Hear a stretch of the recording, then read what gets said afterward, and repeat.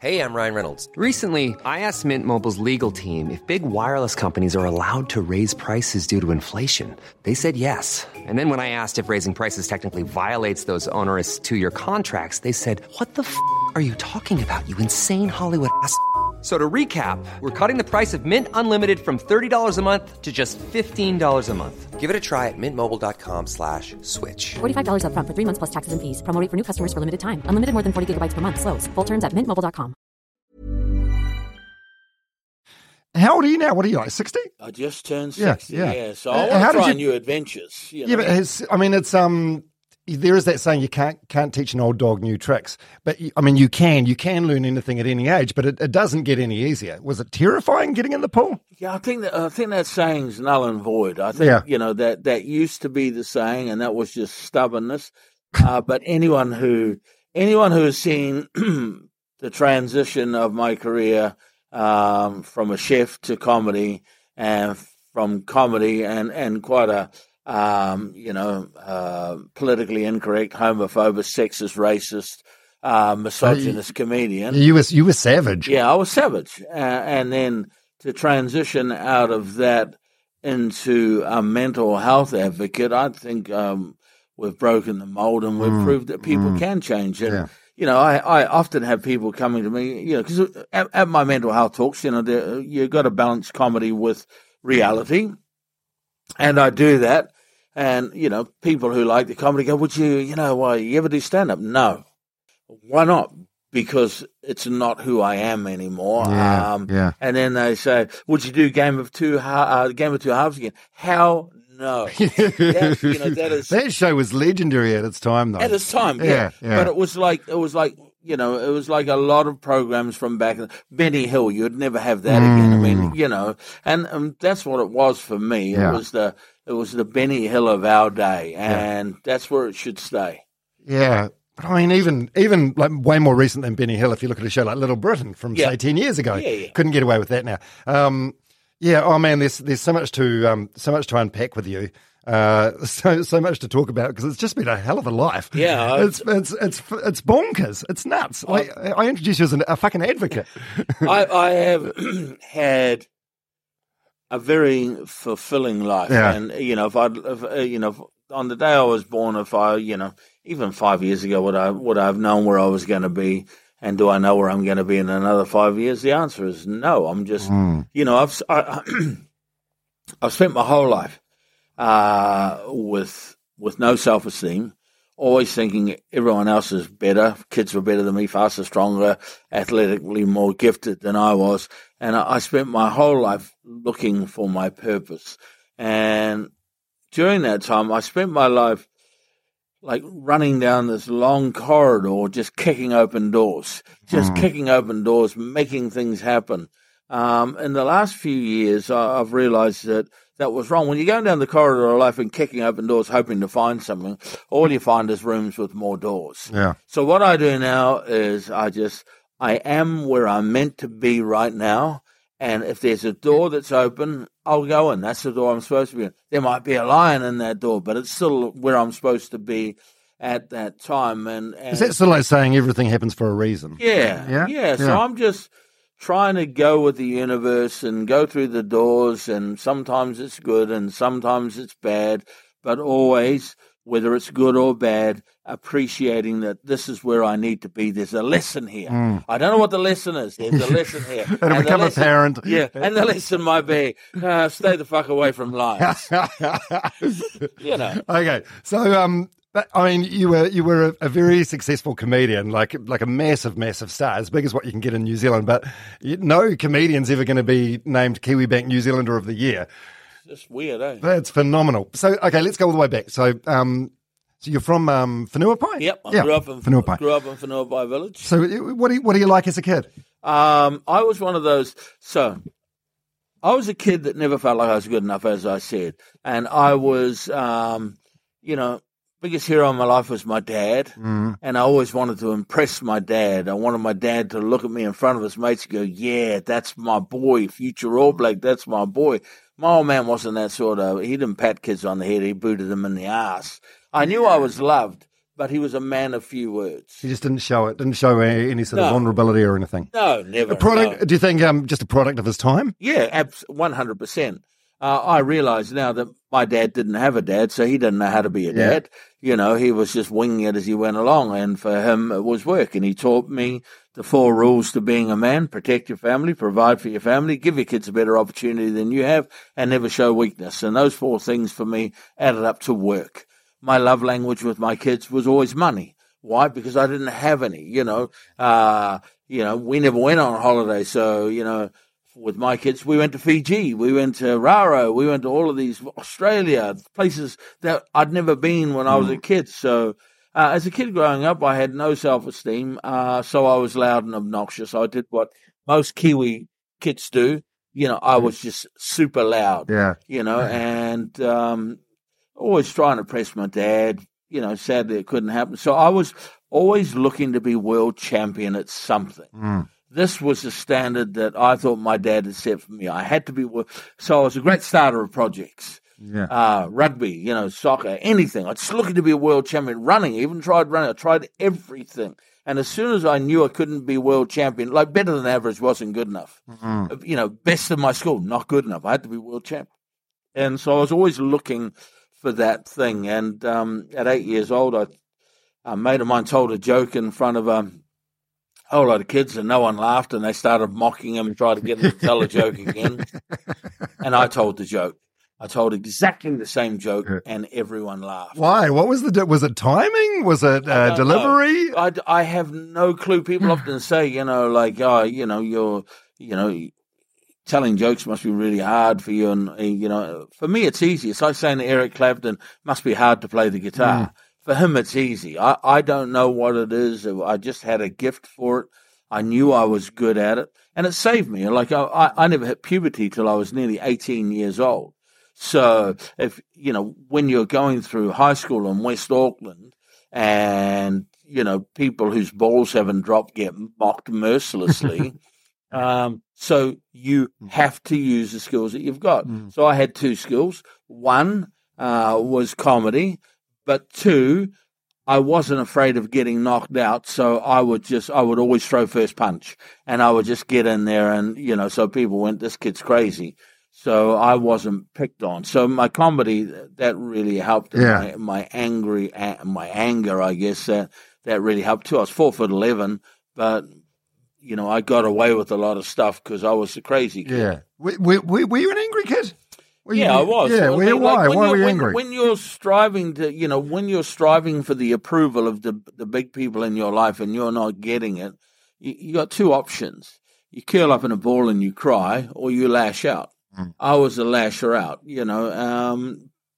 So, but comedy was always my go-to. And I told my dad I want to be a comedian. He went, "Yeah, you can't be a fucking clown. That's not a job. You got to, you got to have a trade, mate." What was your dad's job? What was his line of work? So my dad was a salesman. Oh, yeah. My dad was a salesman. He ended up a gardener.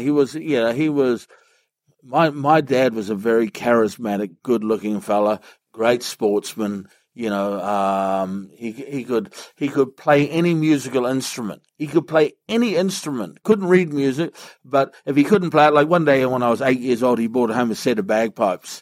The next day, every cat in the neighborhood wanted to sleep with those bagpipes. He could do anything. Amazing. He was a great sportsman, single-figure handicap golfer, left-hand, right-handed, good footy player, good-looking fellow with lots of friends. I wanted to be just like my dad. So, you the first 2 things you said about your dad were good looking and charismatic, and you tick those 2 boxes. No. Don't you think? No. Oh, you've got. When I was a kid, as a kid, I was an ugly child. No, seriously. 4'11", buck teeth, big ears, rubber lips, had a massive head. Like, it looks normal now, Dommy. It looks normal now. But I was born with this head. Right. Imagine this head on a little bubba's body. I could show you a picture of me and my David Bain top with my massive head. So I was like a bobblehead dog. I remember, this is true, my brother was really good looking. And he was Dad's favorite. He got a nickname. His nickname was Butch. He was a good looking kid. And I remember a girl I had a crush on, Debbie Lazarus, I'll never forget. And I used to go to the pool and watch her in a bikini and, lie on my little boner going, she's amazing. And I remember saying to her, she was one of my best mates, right? And I said to her, so me and my brother used to play this game, I'm better than you at this, I'm better than you at this. He was an artist and all kinds of things. And I remember saying to Deb, I'm better looking than Brian. And she went, no. I went, I was crushed. I was seriously crushed because I always thought I was a good look. And she went, no. And she said, have you seen your head? And I was like, what's wrong with my head? And then round about the same time, I was at Henderson Square, trying on a pair of pants. And it was the first time, those mirrors where they have the mirrors connecting in the what's the name? Yes, in the dressing room, yeah. And it was the first time I saw the side of my head. I looked like that character out of Enemy Mine with Louis Gossett Jr., that big cone at the back of your head. I tell you. You're exaggerating. No. This is comedy for exaggeration. No. It traumatized me so much that I tried to avoid people looking at me side on. Seriously, it was such a traumatizing experience because you only ever see your face. You don't. No, seriously, you don't see the rest. I've got to find this picture for you. Yeah, picture it didn't happen.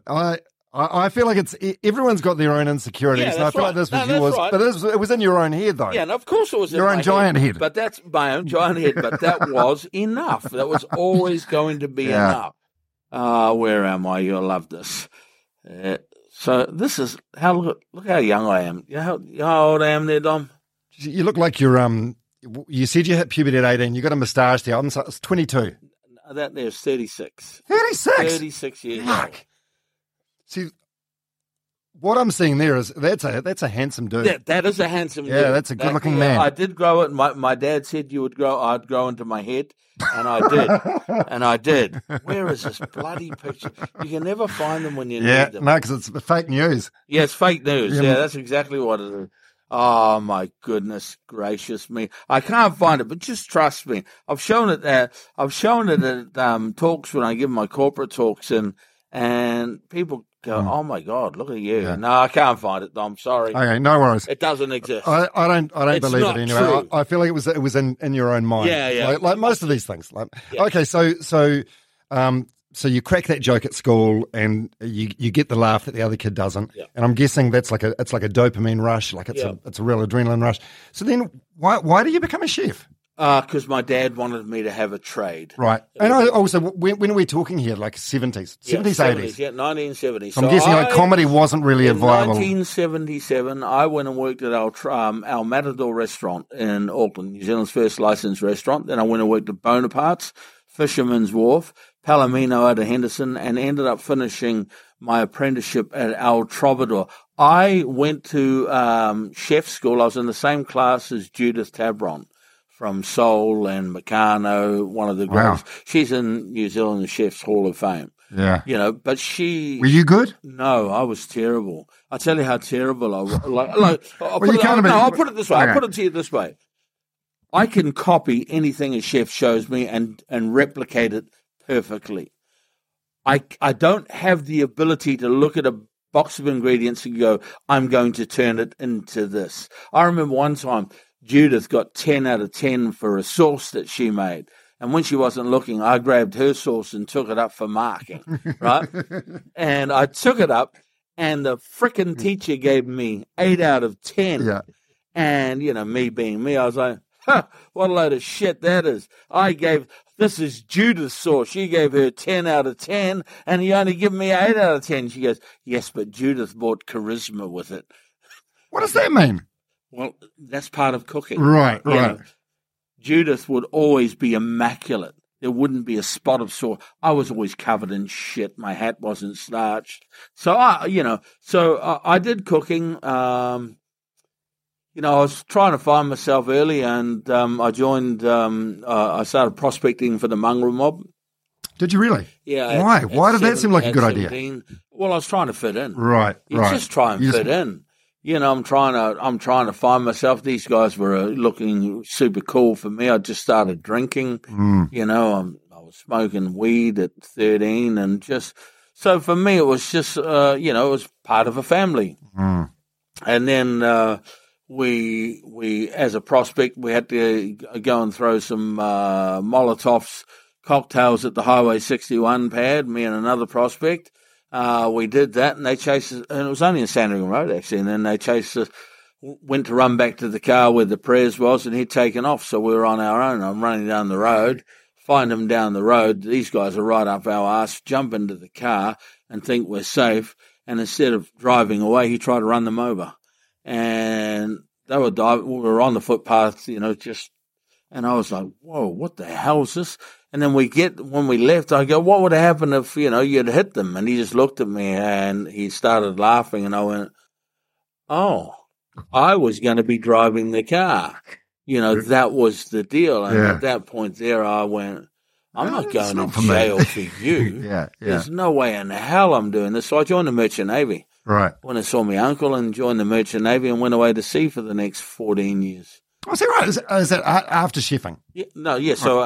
So I joined I'd qualified with my London City and Guilds, and the first job I went and got was, I shipped out. Right. You enjoy that? No, I hated it. Why did you do it for so long? Because the money was so good. Right. And the time on, time off, it was horrible. I just got into a relationship. I just got married. And, my wife was cheating on me, and, there was no communication. It was letters back in those days. You wrote letters, you had a phone call, and she had to be home, and you'd run down to the end of the wharf to make a phone call, collect, and she's not home. So for me, it was trauma, just constant trauma. So I just turned to drugs and alcohol. You can get all the drugs you want, and get all the alcohol you want, just to survive, and then get home and fights and all kinds of, with the person you're supposed to be in love with. And so it was horrible. It was very traumatic that whole time. It's awful. Yeah. So that was, you're married again now. You've only been married twice? No, 3 times. Oh, 3 times. So the first one failed when you were in the Navy? The first one failed when I walked out. Right. I just couldn't do it anymore. I mean, I still loved her, but I just couldn't do it anymore. It was too traumatizing, and I remember the day it happened, and I remember how it happened. She was at the Inner Circle pub in Avondale, and I just got home from sea, went down and saw her, and went, sorry, we're done. And she just gave me a big hug, and she goes, I understand, and that was it. Just walked away on that one, and straight into the next one. And I married. You guys have any kids from the first marriage? No, she had a daughter. Right. She was a lot older than me too. She was about 11 years older than I was. And then I met my next wife, second wife, and we had 3 kids. And I'm on my 3rd wife now. Yeah.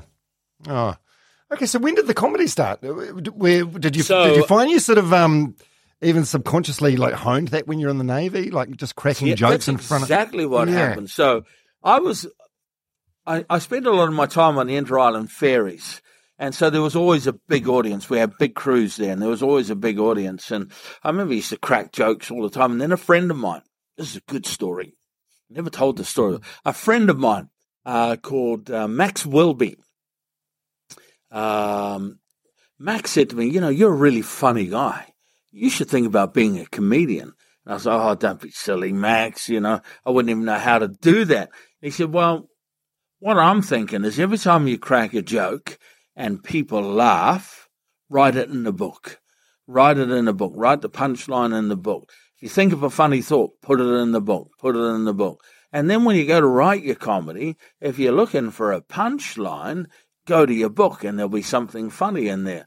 I did it the other way. What I did was I still got the book, but in this thing I would put all of these jokes and punchlines, and instead of writing something to suit, I would go backwards. I would start with the punchline and go backwards. The big mistake I noticed when I first started comedy was comedians would start out with a Shaggy Dog story, and it'd be a really good story. What does that mean, a Shaggy Dog story? Well, it means I've got a really great setup. It's like I'm taking you down a street to show you a house, and you're looking at all these fantastic houses, and you go, oh, fuck, this is going to be good. And then you get down to the end of the street, and it's an empty section, and you're thinking, what the fuck you bring me down here for? I always started with the flash house down the end of the street and worked my way backwards. And then if the Shaggy Dog story wasn't funny, I would always have funny to fall back on. That was my... So end with the high. End with the high, always. Right. So for me, my comedy career started out with the character.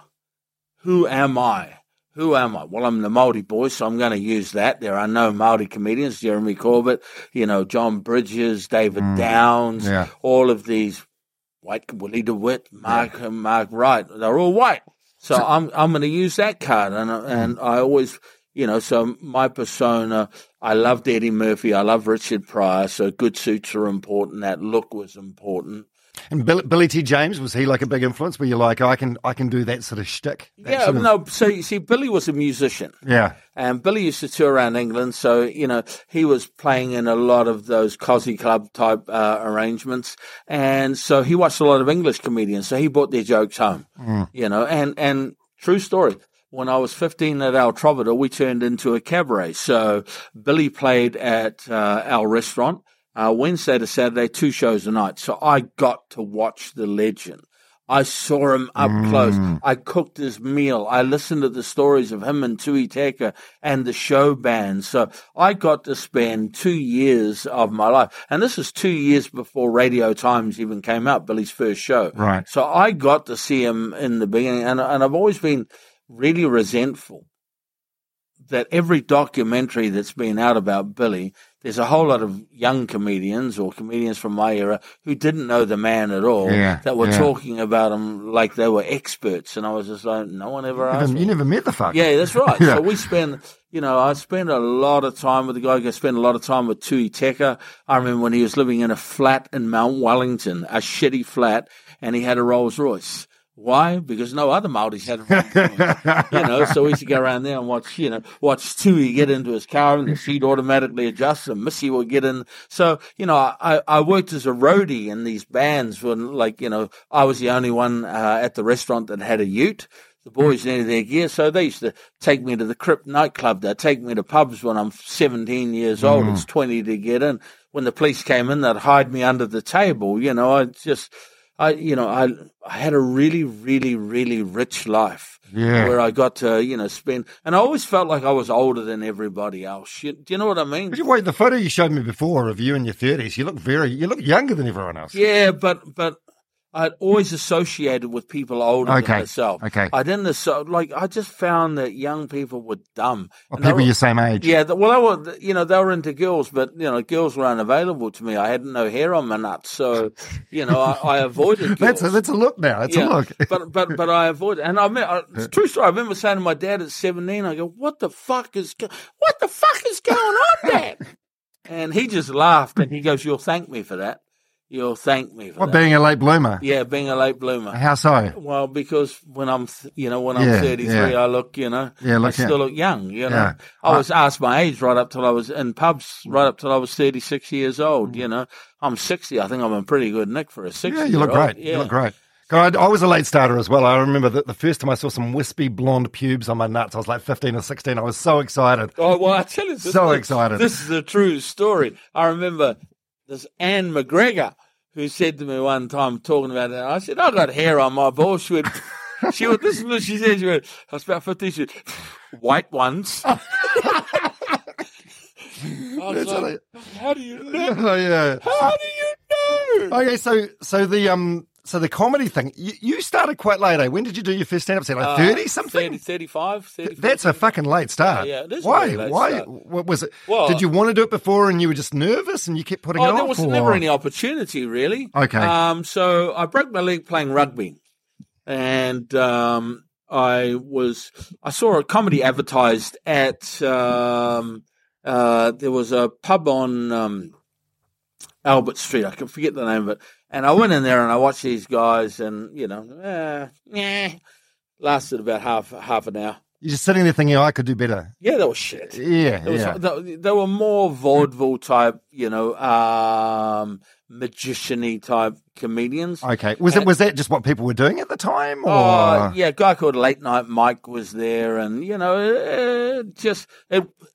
I travelled overseas. We bought film of Richard Pryor, of Eddie Murphy, and so that was my style of Bill Cosby. My style of comedy was stories about life. These guys were making up stories. So then I went to Kitty O'Brien's. I saw that there was a thing down there at Kitty O'Brien's, and I watched, and I thought, these guys are so good. And I sneakily filmed. I had a bag, a camera, an old VHS camera. God, it must have been massive, like a handycam. In a bag. And I just sat my bag on my knee and I filmed. Not to steal material and go home and break it down and find out why things weren't funny and why things were funny. And then I saw a guy called Andrew Clay. Oh, yeah. And Andy Clay is the fucking originator of New Zealand stand-up. Never, ever, ever got credit. But he was the man that started comedy in New Zealand. Everyone else before Andy Clay was a fake-ass bitch. He was the man. Why? Because he told stories about life. Is that right? I know Andrew. Like I met him through radio circles. He was at Hauraki for a while. Really, is that right? Life. He'd come back from Australia. He'd done the hard yards in the stand-up comedy scene in Australia and survived. He came back and talked about living with his grandmother in Selwyn Village and like sneaking out of the car and sneaking into her thing because, young people couldn't live there. He was a fucking genius. And I went, that's a stand-up comedian. Millions of people have lost weight with personalized plans from Noom. Like Evan, who can't stand salads and still lost 50 pounds. Salads generally for most people are the easy button, right? For me, that wasn't an option. I never really was a salad guy. That's just not who I am. But Noom worked for me. Get your personalized plan today at Noom.com. Real Noom user compensated to provide their story. In 4 weeks, the typical Noom user can expect to lose 1 to 2 pounds per week. Individual results may vary. Hold up. What was that? Boring. No flavor. That was as bad as those leftovers you ate all week. Keke Palmer here. And it's time to say hello to something fresh and guilt-free. Hello Fresh. Jazz up dinner with pecan-crusted chicken or garlic butter shrimp scampi. Now that's music to my mouth. Hello Fresh. Let's get this dinner party started. Discover all the delicious possibilities at HelloFresh.com. So the next, I went home and I practiced the routine. I wasn't like everyone else. I had 2 kids, so I set up in my garage a couch and I had all their toys there. And one of the big mistakes that people would ask is they would ask the audience a question and they'd only have one answer for the 90% answer. So there's 3 answers an audience can give you. The answer that everyone expects, the out-of-the-box answer, and I'm an asshole, I just want to destroy you answer. And if you don't have a response for each one of those 3, you're dead in the water. So I used to, little things that they would do, that they'd have one great joke and they wouldn't walk. And they would stay there for another extra 10 minutes trying to get it back and never get it back. So I just learned all of their mistakes. And so the next week, I had my little wee routine. Now, how many minutes are we talking? 5 minutes, 10 minutes? 10 minutes. So, but here was the deal, right? I studied. So I took the Rolling Stones approach to comedy. So, lots of heroin. No, well, no. We'll get to that. No. So the Rolling Stones used to sing Chuck Berry covers. Right. And then they'd throw in 1 or 2 original songs. So I went in with some jokes, which I put myself in, and so instead of 3 guys went about, me and a couple of mates went into this bar. Right. So I started out with jokes with local references, and then I had a couple of original jokes. I got there, and so I walked into the pub looking like Eddie Murphy, had my suit on, I was ready to go. Said to Paul Horan, hey, how do I get on the stage? You come back in 6 weeks, we have a rookie night. And I go, who's on? And he ran through the list. I said, look, I've been watching you guys for the last 6 weeks. I think all your comedians are shit.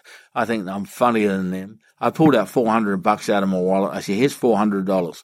If no one laughs or anyone walks out, you can buy the whole bar drinks and you'll never see me again. He snatched the money out of my hand, went out the back. $400. So this was, like, say, 25, 30 years ago. That's a shit ton of cash. That's a shit ton of cash. Yeah, and it would have bought the whole bar drinks. Yeah. So he went out the back and he must have said to them, because they all poked their heads out the door and they're all looking and they're all nodding, yeah, put them on. Now, I was fully prepared to go first, right? This is how much I studied. I'm ready to go first. First was the hardest. Comedy wasn't a thing in New Zealand, but I was ready for it. David Downs come out and went, so you're the new guy. I went, yeah. He said, where do you want to go in the lineup? And in my head, I went, are you fucking shitting me? You're giving me the choice? Instantly, I said, last and the second. He went, tough slot. And I go, what the fuck do you know? This is how naive you are. So how it used to work was 3 comedians in the first, 2 in the second, and then the headliner. What used to happen, the 3 top first comedians had a hard time because no one knew what comedy was. Right. So it was trying to figure out what the fuck was going on. By the first break, that have all had beers, we get it now. So they're with the next guy that's coming. Okay. And the guy at the second, the last guy in the second got the easiest run. By the third, I've had more drinks. Now I'm funnier than you. Yeah. So I took, thinking last and the second. So when it come time to be packed house, when it come time to me getting on, David Downs get up, say, hey, we've got this Maori guy who thinks he's funnier than everyone else. And everyone had killed up to that point. So the audience, whoa, don't worry, it's his first time. If he's no good, we'll all laugh, which got a big laugh, And if he's terrible, we'll start cheering and and so everyone's right into it. And then, hey, here he is. So the first thing I did was I put David Downs down straight away. Bang. And then the South Africans were touring at the time, and it was the first time Chester Williams, the first black guy, was touring with them. So I had a joke using an accent, see the South Africans, Chester's here, but someone's got to carry the bags, and, and people found that funny. It's racist, but it was funny. Yeah. And then I moved into my jokes, but so the jokes was about me going to Shortland Street party. Everyone was short. I'm standing there at this party. I look over in the corner. There's Temuera Morrison and Paul Holmes standing under a coffee table. That's good. I saw Belinda Todd, who was big at the time. I thought, wow, she's sexy. I said, hey, Belinda, want to come back to my place, for coffee, and then we'll make love? She, no, I've got my menstrual cycle. I said, sweet, I got my ute outside, chuck it on the back.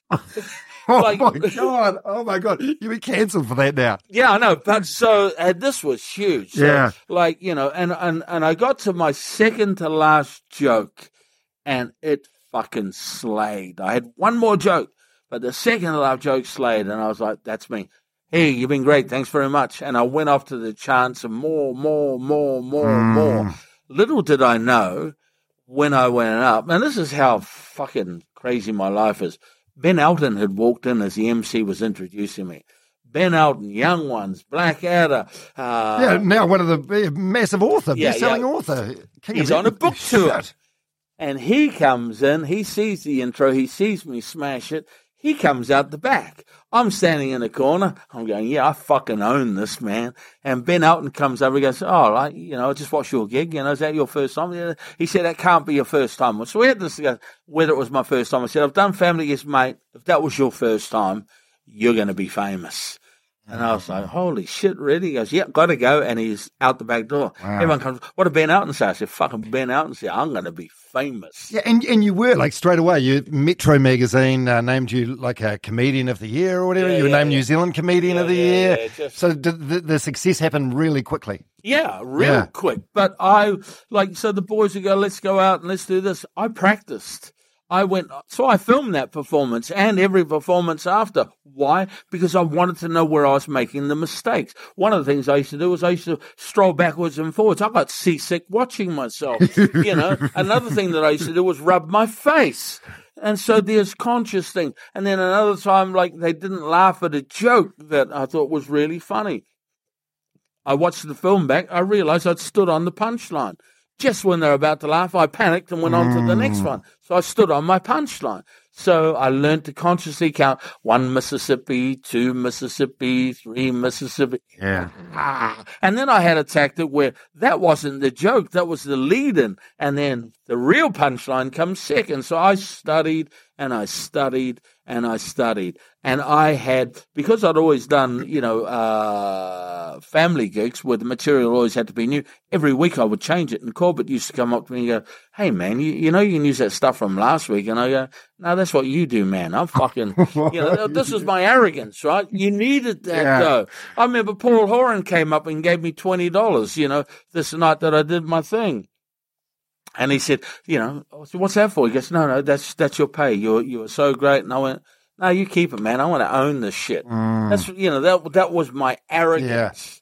Yeah. Did the others, were you popular with other comedians, or were they like, oh, this guy's a jerk? Yeah, probably. Well, but I feel like you've probably got the cheek or the charisma to carry it off. But well, I could be whatever I want because I was the best. There was only one guy better than me, and that was Andrew Clay. Yeah. Andrew Clay. So what did I do? I'd watch other comedians go up to Andy and try to make friends with him. He was like, fuck off. I'm not teaching you anything. He immediately became my best friend. Immediately. And him and I did the first stand-up comedy tour around New Zealand. Him and I were just glued together, and I learned as much. I just got as much knowledge out of him as I could. I watched him. He was a pro, man. I remember we did a gig down the line, and, he's opening, and there's a whole lot of fucking Māoris in the audience, and they started chanting, fuck off, fuck off, fuck off, fuck off. So he brought me on. And, and these guys were like, oh, fuck it. And they started talking in the bar, and I'm like, true story. And I, you can please beep this, but I went, shut the fuck up, you black cunts. And they cracked up laughing. It seems like that's a high risk maneuver. Yeah. And Howard, yeah, this guy's fucking awesome. And Andy come running up and grabbed the microphone and said, hey, man, if I'd said that, you guys would have killed me. And this guy went, I thought we told you to fuck off. So I did a killer half hour. Andy had done 10 minutes. We went up to get paid, and the publican says, I paid for 1 hour. This guy needed fucking 10 minutes. And Andy went, well, get fucked.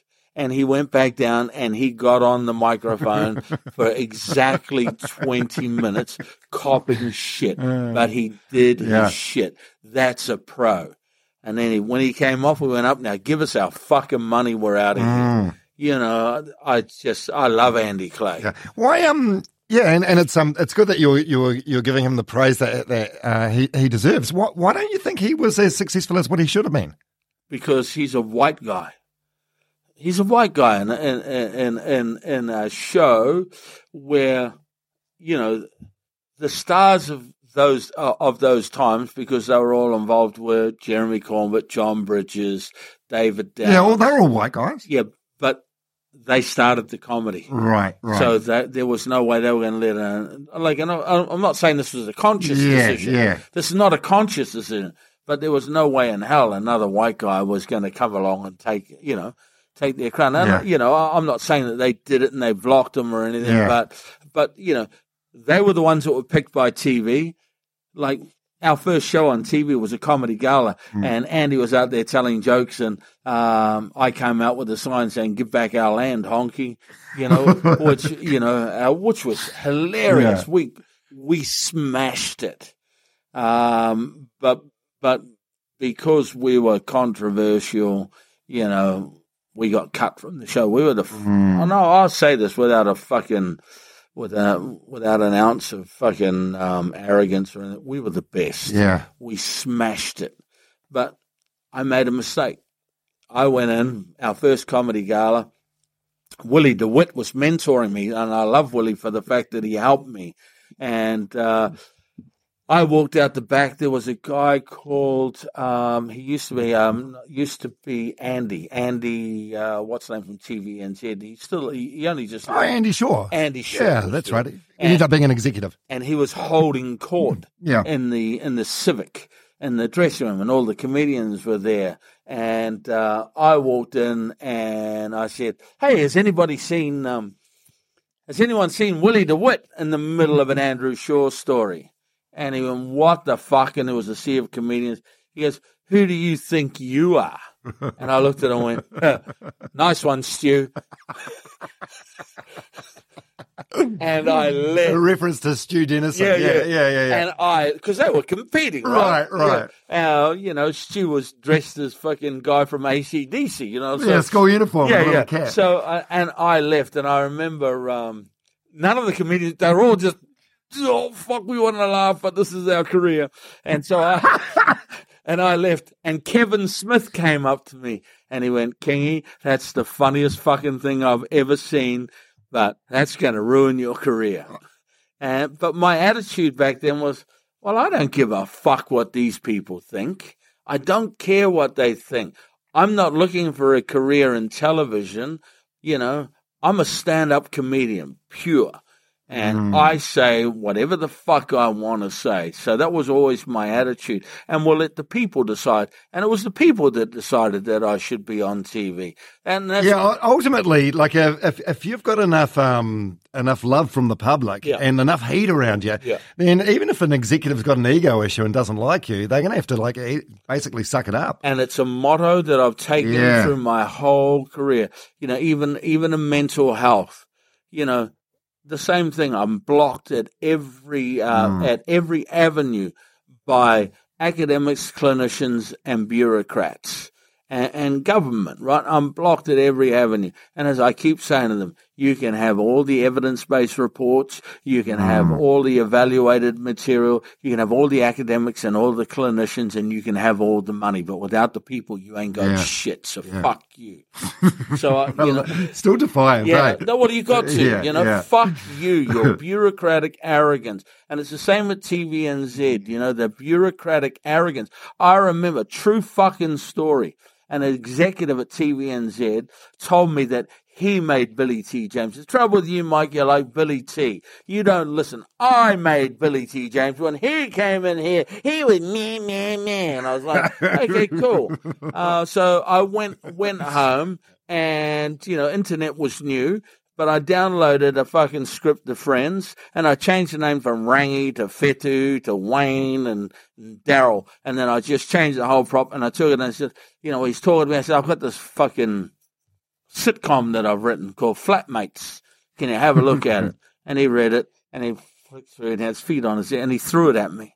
And he went, that is the most, that's the reason those characters are unbelievable. And I pulled out the actual Friends script and I threw it on his desk and I went, you just ripped apart the number one comedy in the world. What the fuck do you know? And I walked out. And that was the target on my back from that day. But I didn't give a fuck. Yeah. And you've got to have that I don't give a fuck attitude. Where did that come from? Because by this stage you've got kids, you got a mortgage. Yeah. But see, I think that's the thing. People with those commitments, it's like they need to give a little bit of a fuck. I planned. So I left the Merchant Navy.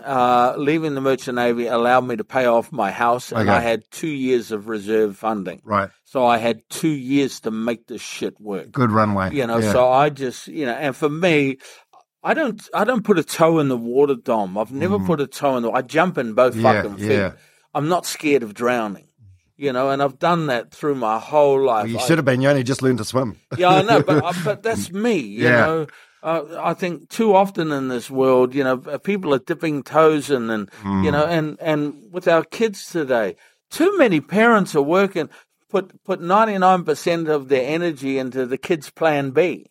And it's not their plan B, it's your plan B. Yeah. My plan B was being a chef, and I had to wait till 34. I get it. I was lucky though. I looked like a kid, so it didn't matter that I started at 34. And I had maturity in behind me. I still looked like a kid, but I had maturity. Yeah. So, and I'd had, mongrel mob, Merchant Navy, I had all of these life's experiences that I could call on. And been through like a marriage breakup by then as well, I would say. I was married to a lesbian woman who used to sleep with other men and other girls. She'd bring other girls home. and make me sleep in the bedroom while they sleep, So I had all of this, my heart had been broken so many times. I've never felt like I was good enough. I've always had a massive inner critic telling me I had him. I've lived with imposter syndrome my whole life. It's funny you say that. I've got the same thing as well. And I watched a David Letterman thing on Netflix the other day. Billie Eilish, she's got it as well. Well, I feel like it's a Kiwi thing as well, to a degree. No. The biggest problem facing the world's young people today is an overactive inner critic, self-doubt. But what makes it so horrific is they're living in a world where everyone's got their mask on and pretending they've got their shit together. Yeah. There is no vulnerability in the world. And I knew 8, 9, 10 years ago that the new language of life is vulnerability. Vulnerability. Yeah. Truth and vulnerability is what is missing in life. I've been on about this since 2008. Just sharing my story of thing, and then so it was 2006 where you first came out and said you suffered depression. Yeah. Which was well, by the way, we've been talking for 15 minutes and we haven't even scraped the fucking surface. Part 1 of the Mike King podcast. Yeah. But in this podcast, I asked people about their mental health, and I've had like so many messages from people saying, "Hey, it's good that you're talking about this." And I'm like, "Fuck no, it's not." Like Kerwin was doing this 30 years ago. You've been doing it for it's But the nothing. biggest problem facing people today is an overactive inner critic, imposter syndrome. Yeah. We've all got self-doubt. But what makes it worse is everyone's wearing their masks and pretending they got their shit together. And everyone's looking at everyone else thinking they've got it all together. Yeah. And so they're in a crisis going, I'm the only one. I'm the only one. That's what our kids are living with. Yeah, so if you're constantly being reminded of your flaws, if you're constantly being told what you do, and you are not seeing any vulnerability, you're not hearing any messages of struggle, and the only time you hear those messages of struggle is when you mention you're struggling. I know what it's like. Yeah, Dom, hey, plenty of other fish in the sea, mate. I had lost my first love too. Here, let me tell you the story. What you think you're saying is this is a universal experience. What our kids are hearing is shit. So I start talking about me, and you make it all about you. Yeah. And you came out the other side. You're useless. You're hopeless. Everyone's better than you. This has created the most toxic environment, that there's ever been in the mental health sector. Yeah. And my generation blame young people. They blame social media. See, it's human nature to blame everything around. Oh, this is what happened and that's what happened. Someone kills themselves because the girlfriend broke up. So it's the girlfriend's fault. No, it's not. That's just the straw that broke the camel's back. Yeah. There is a whole lot of layers. And this is what we do, though. We focus on the behavior. I was down in Otago University yesterday talking to a professor that I want some help with and he was doing a study. And he wanted to know the effects of job loss, relationship breakups on suicide. And I had to tell him, dude, you're missing the reason people are taking their lives. It's not an impulsive act. This one thing, that wasn't that was just the final straw. Imagine this. You're a kid. You're a young boy. You've never felt valued. You've never felt like anyone cares. You're looking at yourself physically and go, fucking no one's ever going to love me. I'm a loser. You get your first girlfriend. Oh man, this girl loves me. But now you start thinking, what if she leaves me? So suddenly, where are you going? What are you going there for? I want to come too. I want to be with you. You become a power stuck to the rock. You're so clingy that this girl goes, fuck, I can't handle this, I can't breathe, and she leaves. So now you're going, well, that's it. You're never going to get it. Yeah. Bam, I'm gone. And then we go, it's about the girl. No, that is just the final thing. It's the build-up. The single thing behind the majority of suicides is an overactive inner critic. Tell me this. Do you think Robin Williams was sitting in his room in the last minutes going, wow, I'm having such a great day. Billions of people love me. What can I do? I know, I'll kill myself. I guarantee you he was sitting there and having the same conversation that everyone has. Everyone will be better off without you. You're a burden to everyone. All of these little things, you're better off gone. And we did a study on this using letters that the Ministry of Health ignored. 3 big things that we got out of our study was those who ended their life through suicide didn't want to die. Yeah. They wanted their pain to end. They couldn't live with the pain. 1, the majority knew that they were loved, but love wasn't enough. Yeah. And the majority felt like they were a burden and everyone would be better off without them. And finally, it wasn't an impulsive act. The overwhelming majority of people had long-term issues that they either never discussed with anybody for fear of rejection. They couldn't find the help that they needed. They got the help, but it came too late, or the help that was offered wasn't going to help them. Hey, so what you were saying about the internal voice thing, I fully agree with you. It's like the biggest bully I've got in my life is me. You would never let anyone talk to you the way you talk to yourself, right? But it makes absolutely no sense. But how do you fix that? How do you stop that? What's the solution? Normalize it. So I Am Hope, what we do in schools is we normalize the inner critic, but we don't take a prescriptive approach. We don't walk into schools and go, this is what you're doing, this is what you need to do to fix it. That's what everyone does. So we use a descriptive approach. We talk about our demons growing up. We allow young people to recognize themselves in our story, and we show them how many people, go through it. So I might share a story about, not being able to take a compliment. Someone come around and compliment me on a painting. Oh, bro, who painted the wall? Yeah, well, I painted the wall, trying to play. I painted the wall. What's it mean? Oh, bro, I didn't know you was a painter. Man, you could do that professionally, bro. And all I'm thinking is, yeah, but I didn't color it in properly over there. The colors don't match there. I should have sanded that back better. It's a shit paint job. I'm a shit painter. And then I'll go, how many of you kids think like that? Hands up. Don't look, just look at me. Hands up. And all the hands go up. I said, now look around. Look around. And the next sound you hear is a room full of kids go, holy, look at all the, look. So we normalize it. And I said, so look how many people have this, but you never admitted it till today, have you? No one has ever admitted it. Everyone struggles. I remember going into a school, and so we just use the hands up, and now look around, and we normalize the inner critic. I did a school. A teacher said, I've got a Māori boy here, country school, got a Māori boy here. He's very angry. Can you talk to him? So I went to talk to him. Hey, man, how's it going? I'm all right. I was like, yeah, cool, bro. Cool. Oh, well, good to see you, my bro. And, I might have a chat with you after come and listen to the talk. You might find it interesting. You might not. I don't care.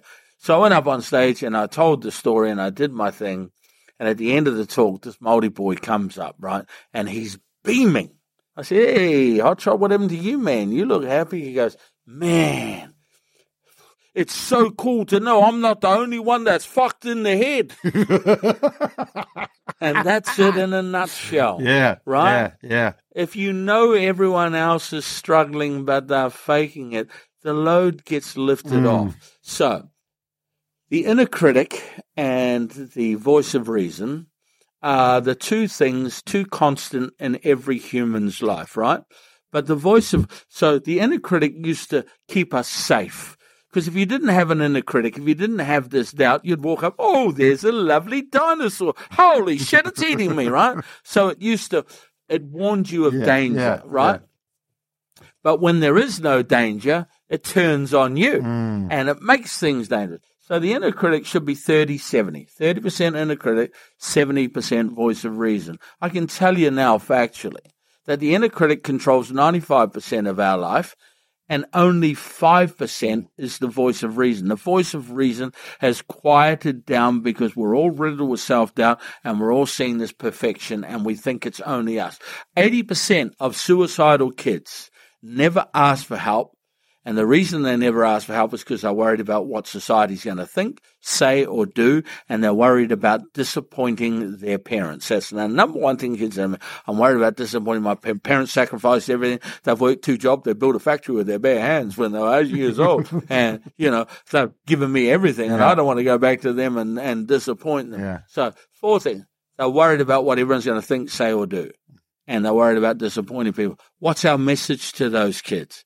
Hey, if you're in trouble, reach out and ask for help. That's an oxymoron.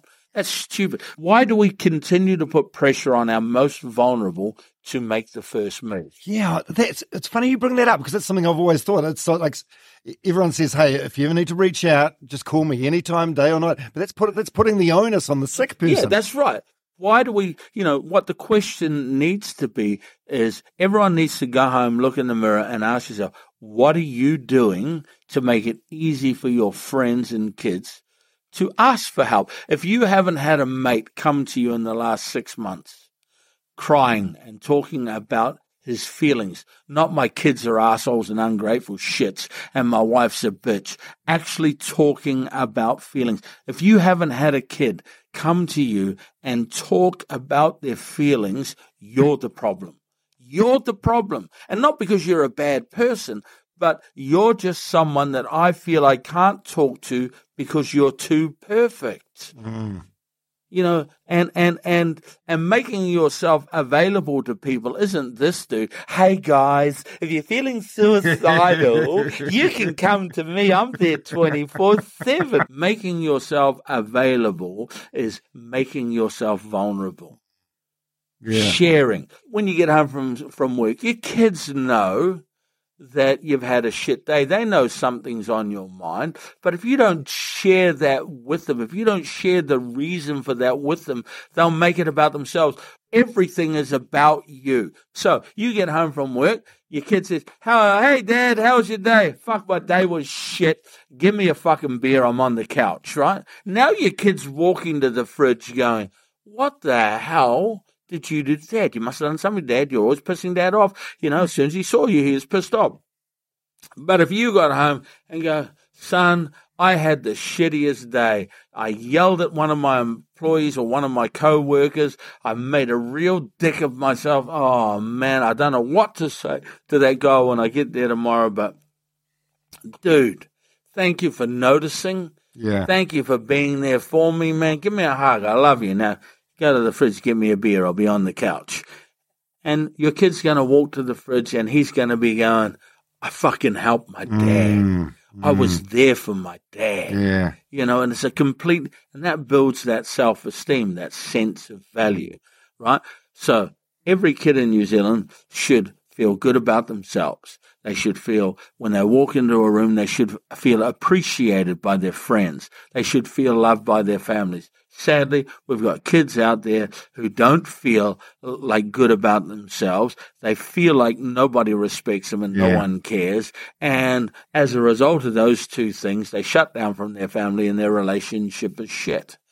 So we need to rebuild from the ground up. And in order for that to happen, my generation has to change.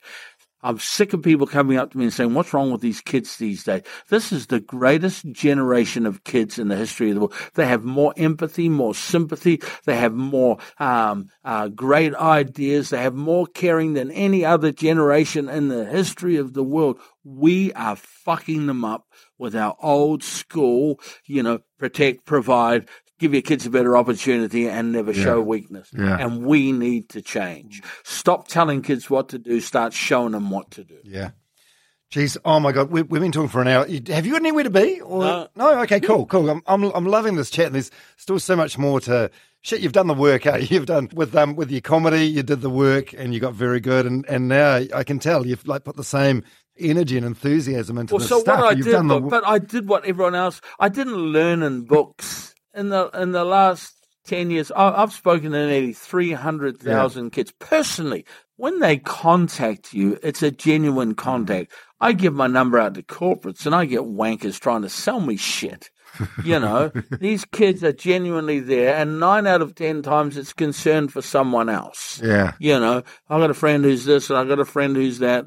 or it's about themselves and they just need reassurance that, one, there is someone there, and two, that their thoughts are normal.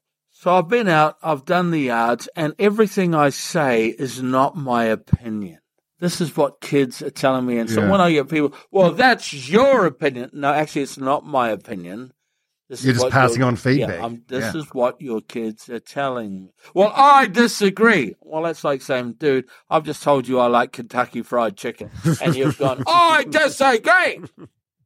And I said... Everyone likes K-Fried. You know what I mean? Yeah, of course. You can't disagree with this. Yeah. You can't disagree with a fact. You're a busy man, Dom. You're a busy man. Yeah, so you came out and said you suffered from depression in 2006. Do you think it had been there your whole life? You were an angry dude for a while. Yeah. Was that just your way of like projecting the depression? Well, yeah, of course. So when I got famous, that was supposed to change my life. I always thought fame and fortune was the ultimate goal, being world best at whatever it is, right? And in my mind, I expected that moment was going to be big. It was like these two gates would open, golden gates would open. There'd be a ticker tape parade. The king had arrived. Yeah, and people would be throwing confetti and singing your name. Girls would be throwing panties. It was going to be. It was the ultimate, right? Yeah, it's like winning lotto, $1 billion to one shot, and I fucking got it. I was the first. And then these gates open, and there was my big head going, you're still a fucking loser. You should be flipping burgers. And for me, when your whole life had been set for this moment and it didn't pan out, for me, that's when my inner critic got really loud and it was constantly taunting me. And that's when the drug and alcohol use took over. Yeah, so you loved your Coke, eh? I love my Coke. I started a travel agency, Dom, when Coke was in short supply in New Zealand, just so I could fly around the world when it ran out. How crazy is that shit? So I'm guessing like it started as like a fun thing. So you do a show, whatever, have a bag of gear, and then so the first time I tried Coke was in 96, right? 1996. I was at a gig in Monaco. I was with another American comedian called Todd Hanford, and we just finished this gig, and a guy came over, and he shook my hand and said, that was amazing, and he palmed me some gear, right? Now, lots of people have been palming me gear. It was usually always weed. And so I got this thing, and I went into the toilet, and it was a block of Coke. And I didn't know really what Coke was, so I said to my American comedian, hey, man, what's this here? Hey. hey. So he dropped down the toilet seat, and he lined us up 2 lines, and I smashed my line, and then I immediately vomited, just fucking, whoa, what the fuck is happening? And I threw up. And everything that I've become addicted to in my life, alcohol, I threw up. Cigarettes, I threw up. Coke, I threw up, right? So I thought, I'll never get addicted to this shit. What a fucking, if this is what this shit is, I'm out. As soon as I walked out into the bar, every single conversation in this place was crystal clear to me. I could hear different groups talking. There was a group of university students who just lost a friend of theirs. There was another group of people that were going to get married. There's a group but I could hear every conversation. These university students were talking about some scientific thing. And out of my ring binder of memories, something popped up that was associated. So I was able to enjoy the conversation. And these people were like, holy shit, you're a whole lot more intelligent. But when I talked to the people that just lost them, my empathy level was right there. I could reach the level of every single one. And it was like magic. For a comedian to be that connected with people in the room, that was like the ultimate. So you felt like it made you a better person immediately? Like it gave huge, you... of course. It turns a lot of people into a dick. Like that just like and it does eventually. Conversation hogs. And it does eventually. And that's exactly what happened. After years of use, of course, that's what happened. So, and then in 1997, maybe 8 months later, I end up going to London and spending 6 months on the 6 or 8 weeks on the scene up there. And same thing, I did a gig and a geezer come up to me afterwards. Yeah. All right. You ever need, the rings, the whole 9 yards, the two floozies. He was a local drug dealer. Whatever you need, whenever you need it, you give me a call. That was the funniest thing I've seen. So for the next 6 weeks, I was in coke heaven. I didn't have to pay, but it was only 50 quid. Yeah. 50 quid a gram, So, and it was the real deal. Not like the shit that they were selling back here. And so for me, that was, and then I ended up in Vegas and So when did it stop being fun and start being a chore or? It never stopped being fun. It never, ever stopped being fun. Yeah, but okay. I knew it was destroying me. Yeah. I knew it was destroying me. I knew, the stage of my career, but like 660, I'd done all the town hall tours. You can only do town halls. You can only play Eden Park a certain amount of times. And then the rooms get smaller. The first town hall tour I ever did was in 2000 with Radar. We sold out, the St. James Theatre fucking twice. Yeah. Not once, twice. We were playing every major town hall in the country, Like I had that much money, on this tour, I used to get my manager to come and pick up a fucking briefcase of cash and take it home, Wow. It was ridiculous. It was a ridiculous time, I'm 10 foot tall and bulletproof. I start out with, an hour of material. I get home with 3 hours of material because so many things were happening and the coke was flowing, so ideas were flowing, and I was just living and breathing comedy 24/7.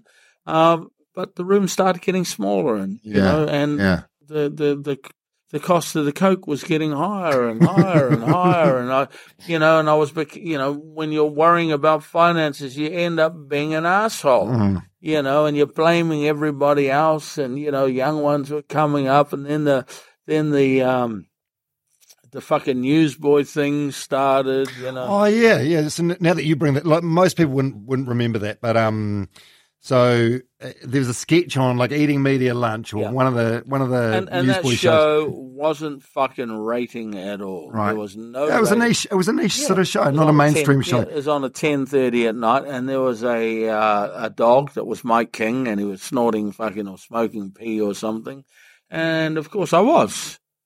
But, of course, I went into denial saying, how fucking dare you? Like, you've crossed the line. Yeah, so you left a voicemail message saying...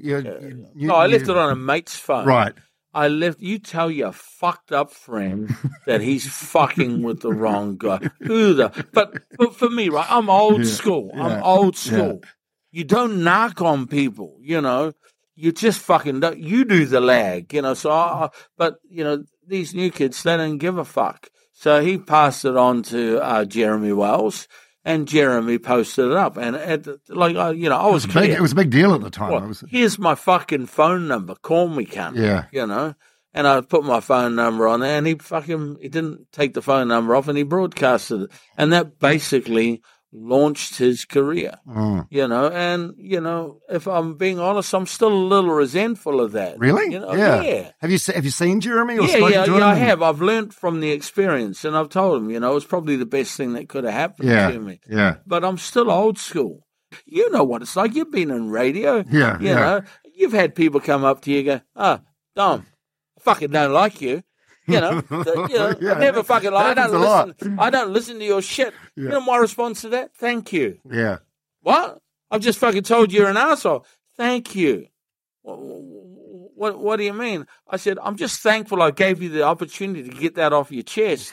Now you don't have to carry it around anymore. I'm an arsehole. Guess what? I think I'm an arsehole sometimes too. Yeah. So, we talked about the inner critic before. It's like, you think I'm an arsehole. You could never think of a bigger arsehole than I think of myself. That's right. So, the Jeremy Wells thing, like that angry message was part of that. Your depression? Do you think? No, you're because angry and didn't know how to express. No, it wasn't. It had nothing to do with that. Okay. He told the world the truth. I was a fucking drug addict. I thought I had it well hidden, but I was a fucking drug addict, and he outed me to the world. He broke the code. He knocked on me to the world. And that's what, like, I'm still in the mongrel mob mentality. You knock, you fucking die. That was my. So he told the truth, and I was in denial. And at the time, that's what hurt, is he told the truth and I wasn't ready to face the truth. And that's what made me angry. And so I went straight into denial mode, and I went straight into attack mode, which has always been, how I've operated. You sort of fight your way out of things, or of course, or retaliate. Let's find this alleyway, dude, and let's sort this out. That was my mentality. Yeah. And the irony is, he'd probably give me a fucking good hiding. I don't know. It needs some rules, like just no face punches. Okay, so you said before, like you bought a travel agency. Yeah, Travel King. Oh, really? You're traveling in the right company. So, our logo was a Playboy bunny smoking a cigar. Right. I'm pinching my nose as we talk about this. Bringing back memories. Yeah, I'm just like, hey, yeah. But that was just a time. That was a time. Am I proud of that time in my life? No, not really. Would I change it? No. It gave me legitimate experiences. You can't. Other people would read about this shit in a book and then speak like experts. You've got to live it, man. Yeah. And I suppose all these experiences brought you to where you are and the man you are today. Right. That's right. So through this travel agency, you ended up where were you? You're in a hotel somewhere, like Hong Kong or something. Yeah, I was in a Hong Kong hotel. Yeah. So what happened was I had in 2007. Yeah. I had a massive stroke. I was over. That's in Melbourne. You were in Melbourne. Yeah, Melbourne. I was playing in the Aussie Millions poker tournament. $10,500 entry fee. I was taking a shit. I had a massive stroke, and my mate saved my life. I had locked-in syndrome, so I was a complete fucking dribbler. On the stroke. So how long? Not that long, maybe 8 hours, but it was a lifetime. Terrifying. Yeah. So. I have locked-in syndrome. I can hear everything. I can understand what everyone's saying. I can converse in my head. But the only thing coming out of my mouth was dribble. My eyes, my face had dropped, the whole 9 yards. And so I have this stroke. I go to the hospital. I hear the doctor saying, where's his wife? My mate said she's on her way. Good. He said she'll be here this afternoon. He goes, too late. You got 4 hours to get the thrombolizing drug in him. And my mate said, I'll give you permission. He goes, no, because if we give him, he could die. So either he gives us permission or his wife gives us permission. So you couldn't even give the thumbs up or anything? Oh, in my head, I'm going, give me the fucking, give me the drug. So my mate grabbed my head and started yelling at me, the Mad Butcher, like, come on, mate, and it registered. And his breath stunk. I'll never forget that. like he hadn't brushed his teeth. He hadn't done anything, and his breath, and I, fucking Richie, your breath stinks. And he got me out. It took me half an hour to actually formulate words. And the first sentence out of my mouth was, give me the drug. And the guy went, give me the fucking drug. I tried to get up off the table to show him that I was, no, stay there. You've got the drug. But we need to do a CAT scan first. They put me in the machine, and I had another stroke in the machine. Now, that was terrifying. It's like you're nearly drowning, you're about to be pulled into the boat, and someone goes, nah, and pushes you back under the water. What does a stroke feel like? It feels like, for me, it's different for people. Some people have pain. But for me, it was like, when you stand up too quick, and then you get that, whoa. and you're in a permanent state of whoa, and you're waiting for it to clear, and it just doesn't. Yeah. And you're just sitting there, and so you're living in this kind of echoey world. I can hear everyone again, and the nurse has been talking to me, and I've been talking back to her, and then she pulled me out. She went, "Oh, I wondered where you've gone. You've had another stroke." And they took me into the other room, and the doc said, "Well, we can't give him the drug." And my mate looked at the doctor and went, "He gave you fucking permission. I was here." He go, "All right, I'll fucking give him the drug." So he gave me the drug, and I came out of it. So that's as close to death as anyone would want to get. What was terrifying wasn't the thought of death.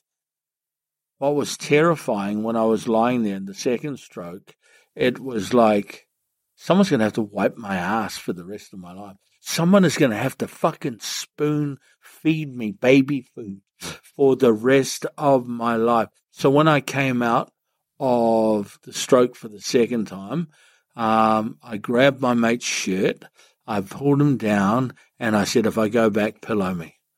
And it was all a phase. You think he would have done that for you? No, well, here's the thing. I got home 6 weeks, 6 weeks later, I invite Richie and his wife up. And my mind's still a blur, And I pull him out to the garage. And I didn't know if I'd said it or not. And I said to Rich, in the garage having a beer, and I said, "Did I say anything to you when I was in Melbourne?" He goes, No. "Oh, why?" He goes, "I just thought I'd said something. Obviously, I just imagined it." No. Okay, I never said anything. He goes, "What, pillow me?" And I was like, "Fuck, I did say it." He goes, "Yeah." I go, "Would you?" He goes, "Well, we'll never know, will we?" Oh. I was like, oh, fuck. And then I spent the next 2 years in a fog, but I vowed to give up. I vowed to give up drugs, and I was committed. 2 days out of hospital with my poker mates, come into the toilets. What for? We've got a line for you. I've just had a fucking stroke, man. I'm not going to have that. And I was determined. Then I got home and I had a block of coke in the house I called Titanic. It was fucking like an iceberg. Yeah. It was fucking, and it was pure. And I could hear it calling me as I'm, driving home. I'm not supposed to be drive home. Yeah. Drive down the driveway, and I started chopping up. And it's remarkable. You think like a near-death experience like that'd be enough to scare you straight? No, that's the hold it had on me. Ah. So I get so then I was when Titanic ran out, I was able to give up.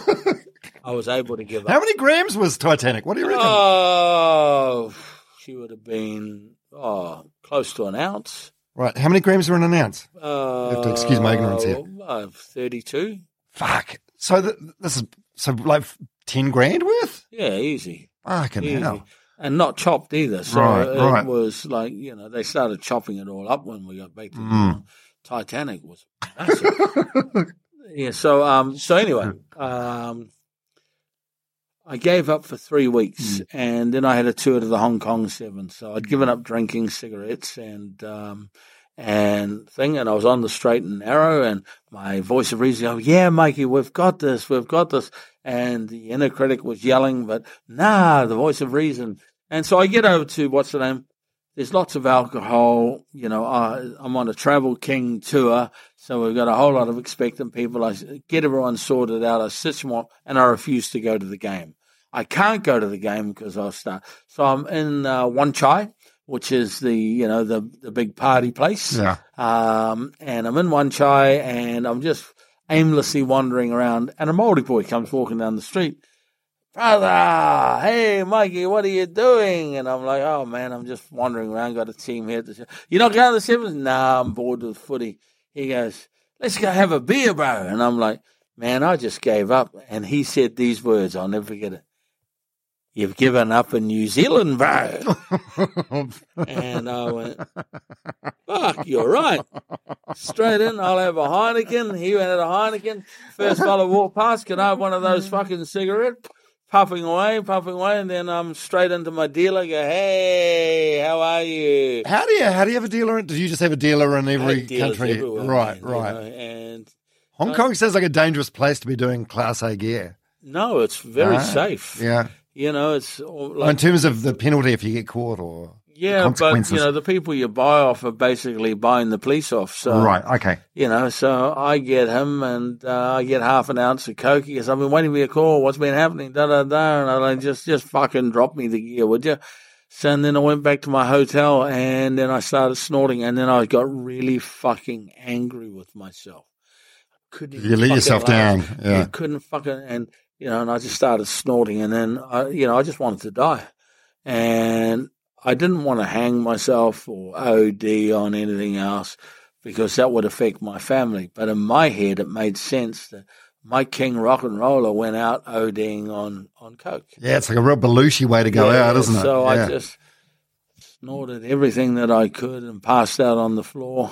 And So in a way, it was like a suicide. It was kind of a suicide. that was a suicide. No, I wanted to die. Right. That was my plan. I was just going to die. I've just snorted enough coke to kill me. And half an ounce is a pretty good job. You more than enough to die. Yeah. And I passed out.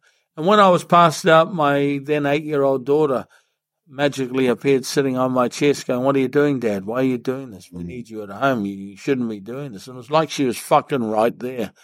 And I woke up and I went, "What the fuck?" I flushed what I had left of the cocaine down the toilet, rang Air New Zealand, booked a flight back home and got off the plane. I fell out of the plane on April 1st, 2007 and haven't picked up since. Wow. Yeah, so I gave up drugs, alcohol and cigarettes on the same day and just gone through 15 years. Your life's been miserable ever since. No.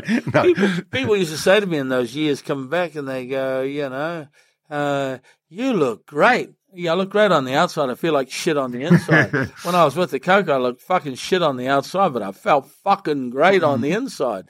But it's been a journey. It's been really, really, really hard, I suppose now. And I'm a guy that protects myself. So when I was doing comedy, everyone goes, "You treat your wife like a fishwife." No, I'm protecting myself.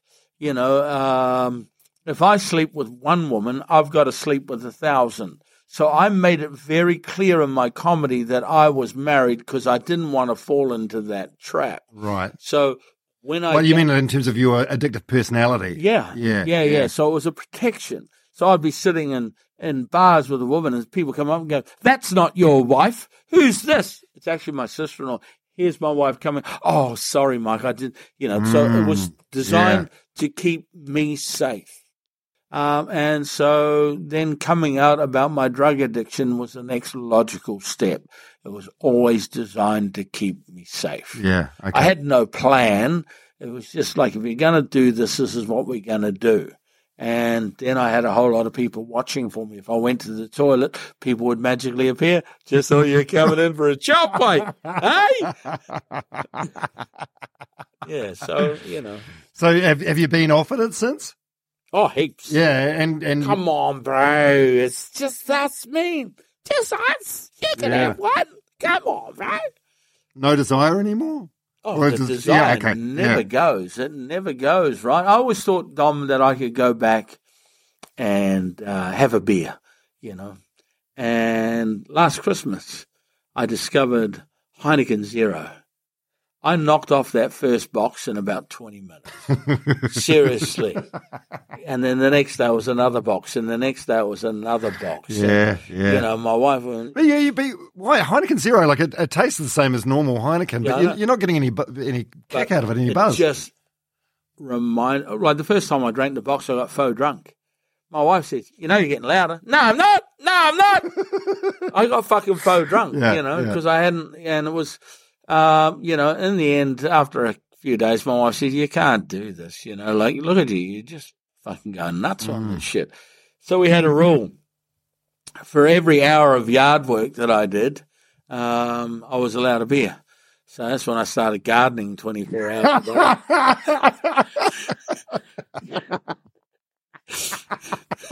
But it's 2 a.m. Where's Mike? I'm in the garden, no. Now, so I've given it up again. Yeah, I yeah. just. But it was a happy reminder. Like, the thing that I miss the most out of everything is cigarettes. Is that so? I love I love the smell of cigarettes. All these people, I hate the smell of smoke. Well, fuck you. I love it. Like people get in my car, you don't smoke. Fucking light up. Blow that shit on me. I love that shit. No, I'm not going to smoke in your car. So, I've got an addictive personality. Yeah. And was it hard going off all that stuff, and particularly the alcohol and the coke and the weed, and then just having to I don't know, I suppose you feel particularly vulnerable at that point. Like you're not taking anything to mask your emotions or your feelings. And I'm not going, like my mates say, go to AA, go to NA, go to all these, but what, you want me to get fucking addicted to a god of my choice? That's not for me. It's just not for me. Yeah, it works for some, but whatever. I'm from the school of whatever works, but I'm pig-headed. And then one day I discovered something. Like I'm an addict, Tom. So why don't you use my addictive personality for good? So I got addicted to being clean and sober. Yeah. So I counted days. How are you, Mike? 833, dude. I'm fucking awesome. Well, been 833. So I would just count days. For 10 years, I counted days. I was going to ask if you still do it now. You must be like 5,000. I have no clue where I'm at now. I just don't bother. But that's what I needed to do to get me through. I got addicted to use my addictive personality for good. So, so it was around this time, like 2007, 8, 9, whatever, that you came out publicly and said you suffered depression. Was that a big call? Why did you decide to do that? Again, it happened accidentally, really. So I'm at home. I'm depressed. I'm not going anywhere. Willie Jackson's worrying about me, right? He's on radio. Yeah. He's on Radio Live, and he's worrying about me. You need to go back to work. Fuck you. I don't need to go back to work. I'm fine. You need to fuck you. You get out of the house. I'm not getting out of the house. And he goes, Martin Crumb's going off for a week. I'm going to get you that job. You're going to come in and do the radio. I don't want to do the fucking radio. You need to get out. What a good mate. So I went in to Radio Live and 0800 746 725 Radio Live. I'm my king, And I started reading out the headlines. Today the da-da-da. If you've got a da-da-da, interest rates have gone up 0.2%. If you're going to struggle with the interest rate, give us a call. But everyone had done these topics all day, right? Yeah. And then I come back and I look at the board and no calls. Hey, da-da-da. There's a piece of paper lying down the street. If you have people lying in your street, give us a call. 0800 726 Radio. And we're going to go to another break. And 20 past 10, 25 past 10. At night? Yeah. Yeah. Producer goes, we're going to go to a break. No more breaks. And then my inner critic started, just start swearing. People will call, don't you? Just tell the truth. Tell them there's no one there. So I had this big fucking war going on in my head, and it was dead air for 30 seconds, and I'm just closing my eyes, and then I went, fuck it, just tell the truth. Yeah. And I just told her, I said, hey, Ron, there are no calls. There have been no calls. I've been lying to you for the last 20 minutes, and if no one calls in the next 5 seconds, I'm going to start talking to the voices in my head. Then I closed my eyes and I started talking. The reason no one's calling is because no one likes you. Oh, people like you. They're probably eating dinner. It's 20 past 10 at night. No one eats dinner at 20 past 10 at night. You're just a loser. Why do you always call Michael a loser? Why do you always call him Michael? And this stream of unconscious thought came out of my mouth. And then my producer went, you better take the calls. And I had a full board. And the first fellow I talked to was a fellow, a Māori boy called Rangi. I knew his Māori because his name was Rangi. And the first thing he said to me was, Bro, I have those voices too. And as soon as he said that, I just felt a connection. So me and Rangi, we had a conversation, all 8 of us, and we were just talking. And then the next call, and then the next call. And then I had a 12-year-old girl call in. And she was like, she was crying. She goes, this is never, like I've been having mental health issues and what you're describing is exactly what it is. And Caitlin was her name.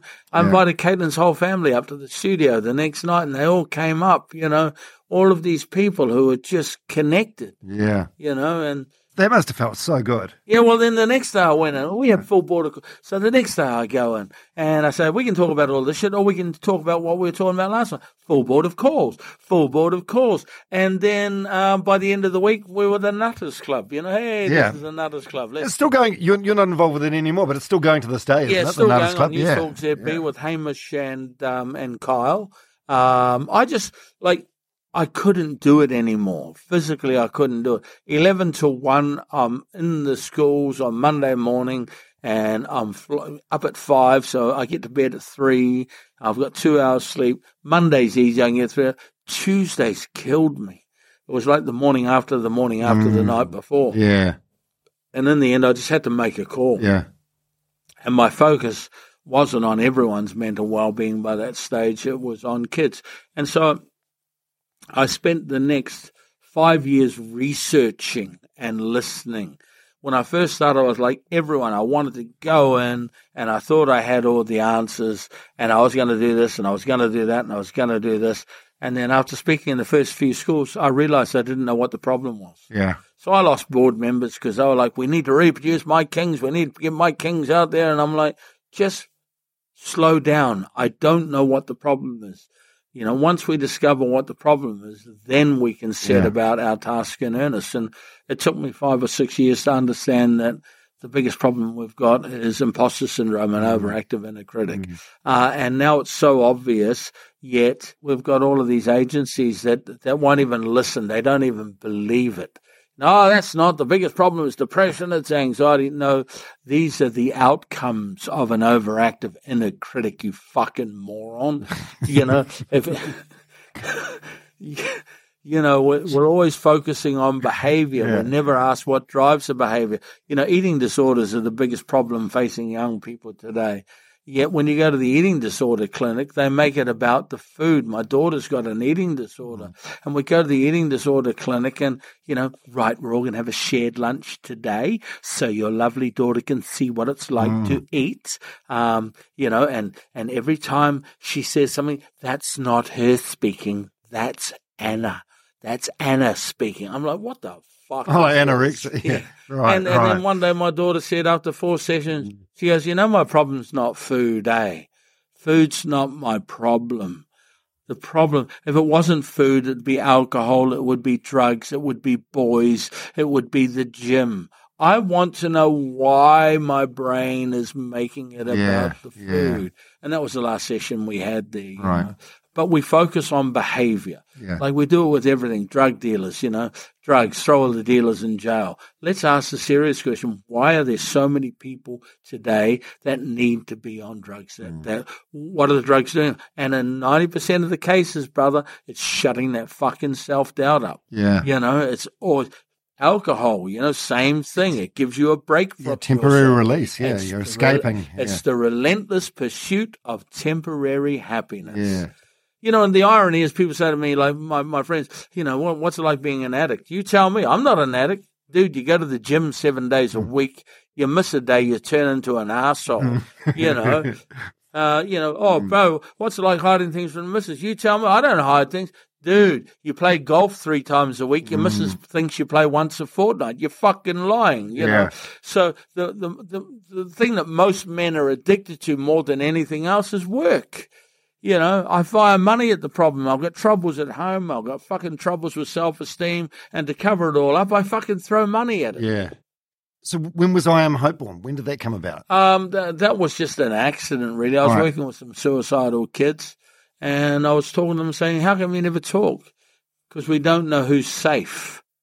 What does that mean? We don't know who's going to judge me. We don't know who's going to gossip about me. I don't know. I don't know who's safe. I don't want to be ridiculed. I don't want to be pointed at. I said, so, we need to do something about that. Why don't we come up with something that signals I am safe? And they came up with a wristband that says, I am hope. If you're wearing the wristband, what you're saying to people is, I won't judge you. I won't fucking gossip about you. I'll be there for you. Most importantly, I won't try and fix you. I'm not qualified to fix you. I won't take on your problem. I'm not qualified, but I'm here to listen. And if you need help, I'll go with you. Yeah. But if you need to offload shit, I will sit here and listen. I will call time on the conversation if I need to. Yeah. But I'm feeling you, and I have experiences that, similar to yours. So I Am Hope was born, and and it just took off. I couldn't believe it. Like in a big way. Yeah, I just had no idea that it was going to take off, and it's around the kids, and so when we were doing our I Am Hope talks, the biggest thing that happened. So we talk about our experiences, and we would encourage counselling. Why? Because my counsellor saved my life, and I was saying to the kids, look. Ignore what the counsellor looks like. It's someone that's not from your circle. It's someone that doesn't have your background. Go to this independent person. And I'd shared my experience. So we made counselling cool. Problem was, some schools didn't have counsellors, and in some schools, the counsellor there was related to mum in some way, or was a teacher, and they didn't feel like they could talk. So they'd contact me, and I'd say, just go and see someone private. I'll find you someone private, and I will pay for it. By 2018, those private sessions, which we didn't advertise, were running at about $10,000 a month. So we were paying about $10,000 a month for private sessions. Yeah. And then someone came up with the Gumboot Friday idea, having depression is like walking through mud. Most people are hiding it. Why don't we all put on gumboots so people who have depression can see people in gumboots and know that these are people that care, and we can raise money for them. And they said we can raise money for your charity. And straight away I went, why don't we raise money for free counselling? But unlike other charities, why don't we donate 100% of the funds to counselling? So I set up a bank account with Kiwi Bank, and the only way it can come out was with an invoice from a counsellor, and we will cover the admin. I'm already paying $120,000 a year in free counselling. That should be more than enough to cover the yearly rate of of the admin. So that's what we do. Unfortunately now there's, it runs at about 10%, the admin. So, we've only got enough to cover 1.2, but I just work my ass off going around to corporates and going around to well-meaning people and asking them to help me with the admin. And the admin, none of it comes to us. We outsource the admin. We outsource this to, and 100% of that money goes to them. We don't clip the ticket. Yeah. It's, for me, my big thing with people who are collecting money for charity is always, how much of my $10 is going to you? Yeah. And I always very thirsty charities. And I always ask the kids, so do you volunteering for this? Oh no, we get minimum wage. So you're being paid to do this. So some of this money is going to you. No offense, but and I got my own charity, so I just wanted to do something that, our kids could, use. And why counselling this way? Because in order for a kid to get free counselling in this country through the Ministry of Health, you have to go to the doctor. The doctor has to diagnose you mentally ill. That stigma follows you because it's on your records for the rest of your life. Then you... Oh, yeah, it makes it hard to get insurance and all sorts of things. Oh, and, then next thing, you're also on a long waiting list, and then, you're by the end of getting in to see someone, they're often burnt out and they don't have time. Yeah. So this way here is, get in early. So the government the Ministry of Health see counselling as a crisis situation. We see it as a preventative situation. So you go and see a counsellor when you're in crisis. Too late when you're in fucking crisis. Yeah. Now you need the hospital. Our whole thing is, if you see a counsellor about a little problem, it doesn't come to be a big problem. And they just help unscramble thoughts. They don't fix you. They help you unscramble your thoughts. They empower you to fix yourself. Give you a different way of looking at things. So young people don't want to see counsellors because they're mentally ill. They go and see counsellors to stay well. I had a government, a minister's aide, the guy that gives them all his ideas, ring me up and say, your Gumboot Friday will never be funded. Why not? Because anyone can use it. What do you mean? You don't even have to be mentally ill to use it. Okay, you're a fucking idiot. What do you mean? So you're saying that someone has to be mentally ill to see a fucking counselor? That's like saying to someone, why are you going to a doctor? You haven't had a heart attack. Yeah. Why are you at the hospital? Why are you at the gym? You haven't had a heart attack. I said, kids don't want to see a counselor because they're mentally ill. They go to stay well, you fucking Yeah, moron. it's ambulance at the top of the cliff. It's such a broken system. So what they do is they fund bricks and mortar, right? It's like they set up a taxi company. You've got to have an office. You've got to have the admin. You've got to have lawyers. You've got to have contractors. Then you've got to buy the taxis and the drivers of the counsellors. But in order to see the counsellor, you've got to go to the taxi rank, and you don't get a choice of what driver you want. You've got to take the first cab off the rank. And this is under their access and choice. So with that, it's between $350 and $2,000, right? And this is under access and choice, where there's limited access and there's no choice. Yeah. Under our system, what have we done? We invented Uber. That's all we did. Yeah. You carry the cost of the car. You carry the cost of the account. You just charge us what you charge us up front with all of those things built in. And the average cost is $147. Man, you've got so much passion and so much energy for this. I can almost see the rage. Do you how do you keep your own mental health in check? Because it's like I worry about you, and I worry about Jazz Thornton a little bit from Voices of Hope, because it's like you take a lot on. You're taking on a lot of other people's problems, and that's I don't. But people share their problems with you. That's got to bring you. No, it doesn't. No? You want to know why? My job's not to take on other people's problems. My job's not to. I pathway people. So. Our current system deals with individuals. I'm looking at the big picture.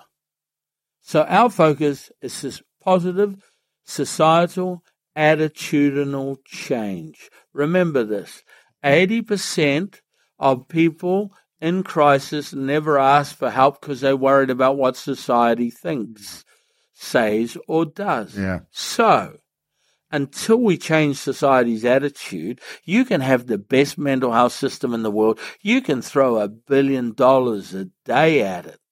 But if people aren't buying into it, you're wasting your fucking time. So attitudes have to change. So I will listen to your problem. I don't take it personally. I will listen to the tale of your son being refused help at a hospital, and then going back an hour late and being trespassed off the premises, to him dying 7 hours later. I will listen to that. I will be enraged by that, and I use that as my motivation going forward. Right. Okay. So it's always about. See, Jazz is a bit different. She takes everything. I don't take everything on. Is that a maturity thing, do you think? Well, so I've just looked at where I can be most effective. Yeah. And like I can save individuals, and I don't buy into that argument. If we save one life, it's all worth it. Shit, you get so wound up talking about it. I can tell. I'm passionate. Yeah, you are. At the end of so we have DHBs referring people to Gumboot Friday. We cope with their overload, and people say to me, say something. Tell them they can't do it. Why? It's not about them. It's about the fucking kids. My saying is they are all our children. Yeah. When you have been to every decile of school in the country, you will know that in the elite private schools of this country, they have equally as many kids who are fucking struggling with mental health issues, and in some cases more than poorer areas. Yeah. I don't care if you're a redneck piece of shit that hates Māori and hates me. I love your child, and I will crawl over broken glass to get your child the care that they need. And you've got to have that. You've got to have that attitude that everyone is equal in mental health. God, you've done some good work, eh? You sleep well at night these days? I never sleep, bro. Oh, yeah? You deserve a good night's sleep. No, you should be. I wake up every 2 hours. My Windows 62, Dom. Windows 62 does not stop. It does not stop. It is always working. There are always things that I have to write down. There are always things that, look, I've got 10 years left if I'm lucky. Oh, come on. How can you say that? Well, I've had I've had a major stroke. I've got one artery working to my brain at the moment. I've had two heart, not surgeries, but heart fucking things. Bypass or no? No. What do you call them? No, they have, when you're awake, they put shit through your heart. Right. So I've had two of those. You got no vices now. You're a healthy dude. That doesn't matter. I smoked for most of my life. I've put huge mountains of coke up my nose, and I smoked weed from 13 years old right up till I was 45 every day. When I left smoking, I was a 40 smoker a day. So I'm a realist. If the big man came out of the sky today and said, I'll give you 15 years, I'll take the 15. 15, thank you, 15. So what are you now, 60? So I'm 60. I've got 10 years left. I'm going to make them count. Yeah. I fucked around enough. I made, I spent most of my life making everything about me. I look at this younger generation and they need a soldier. They need someone out front kicking down doors and warding off all of the people who tell you why you can't do so. They need someone out there advocating for them. And I'm going to be out front so they can go on and change the world. I seriously believe that they can change the world. They just need someone to take the bullets from all the old fucks out there that are trying to stop them. And that's my job. I know what my purpose is. I know it's a huge sacrifice for my family. In terms of the time and effort and energy, I'm always out there fighting wars. Yeah. I'm trying to spend more time with my wife. She deserves the time. I have unique ways of dealing with that. I said, babe, we need to spend more time together. And she went, really? I said, yes, that's exactly what we need to do. I took up golf again at the beginning of the year, so I went and bought her a set of golf clubs. And we go out to the driving range. She's learning. I'm getting her lessons. And we're going to go out and play golf whenever we can. Cool. And I just want to, I want to give her some quality time. But she knows that we're on a bus. It's going really fucking fast. And I'm not getting off the bus. So get on the bus and come with me for the ride. And and be with me as much as you can, and we'll just see where that takes us. Fuck, what a positive bus as well. Yeah, so we just... Is this what you're doing now? Is this your legacy, you reckon? Well, your legacy is what other people decide. Yeah. This is... What do you think when you die? What would you like to think people say about you? I don't care. No, seriously. Yeah. Like I always say this to teachers. You will never know the effect that you have on kids. You will never know how many lives you change, but your family, your funeral, when they see everybody that turns up, when the dad's standing there with his 5 kids and he's saying, this lady saved my life. If this lady wasn't here, this great person wasn't here, none of us would be here. We owe everything to that person. So, and there'll always be people that turn up to your funeral and go, I just turned up just to make sure you're dead, you asshole.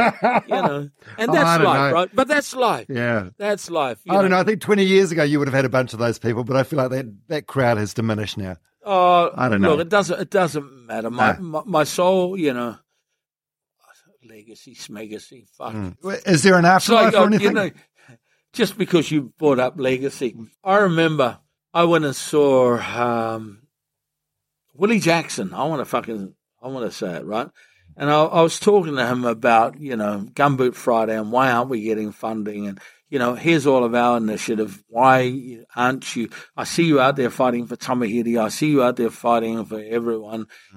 Sure. Like I'm not exclusively Maori families, but if we lift up everyone's families, then the Maori families will come up too. Yeah. Currently, we're focusing on Maori families, and those numbers are fucking going down, so it's not working. But if we lift everyone up, if the care comes up for white people, naturally it comes up. So let's, and I'm saying there, and he's like, oh, bro, bro. And I was like, you know how I feel, Willie? And I just said this, right? I said, I fucking just feel like giving back that fucking medal that you guys gave me. And he went, ha, ha, ha, there goes your knighthood. And he laughed and said, there goes your knighthood. And that fucking enraged me. And I just said, do you think I'm here for a fucking knighthood, pal? Is that what you actually think? I'm not here for fucking knighthoods. And that was the day I went home and I said to my wife, I'm giving that fucking thing. So this was the officer of the Order of Merit thing. New Zealand Order of Merit thing. Yeah. Surely, I know the stepping stone to a knighthood. I know you're not doing any of this for the accolades, but the New Zealander of the Year thing in 2019, that must have meant a lot. That was huge. Yeah, that's massive. Because it's a people's award. Yeah. People nominate you, The proudest award that, I ever got in comedy was People's Choice in Metro Magazine 3 times, I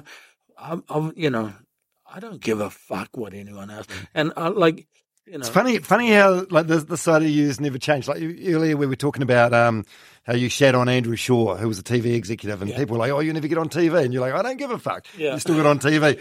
Who knows? You might, even though you don't care about it, you might still get that knighthood, even though you never. Oh, is that so? That's burnt now. Oh, okay. Bro. Yeah, you can't give, the Queen had to say yes. Had to get a letter from the fucking Queen. Right. So. Yeah, no, that's a bridge is burnt. And right. Who cares? Who cares, man?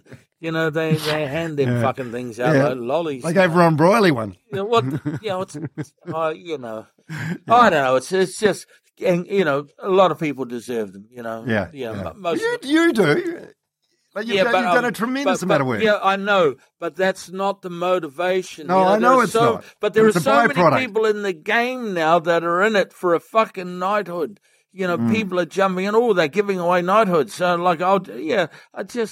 look, people first, man. People first. I love sitting at Mangere Bridge and, every day people coming up to me and hugging me and telling me about their kids. Man, that's the reward right there, man. That's the reward right there.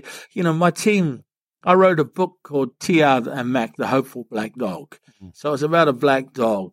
And the book was about bullying. And, our current plan to deal with bullying is let's bully the bully. Right. Whereas I now know, because I travel around schools, that bullies bully because they're being bullied. And, they've got their own shit going on. So let's be kind. Anyway, I wrote this book and my team go into primary schools and they read this book to give kids a better understanding of what's going on in the bully's head, but also helping bullies to understand that what you're doing is not love. That's not love. They think love is, is bullying.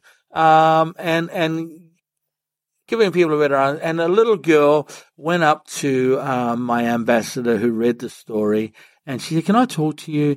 And she said, yeah, what's up, darling? She goes, did the man who wrote this book know it was going to help so many of us? And that's right there, man. That's better than any fucking knighthood. And my 8-year-old daughter, when she found out I couldn't get, I was never going to be a sir, and she goes, Dad, kings are higher than sirs anyway. I like it.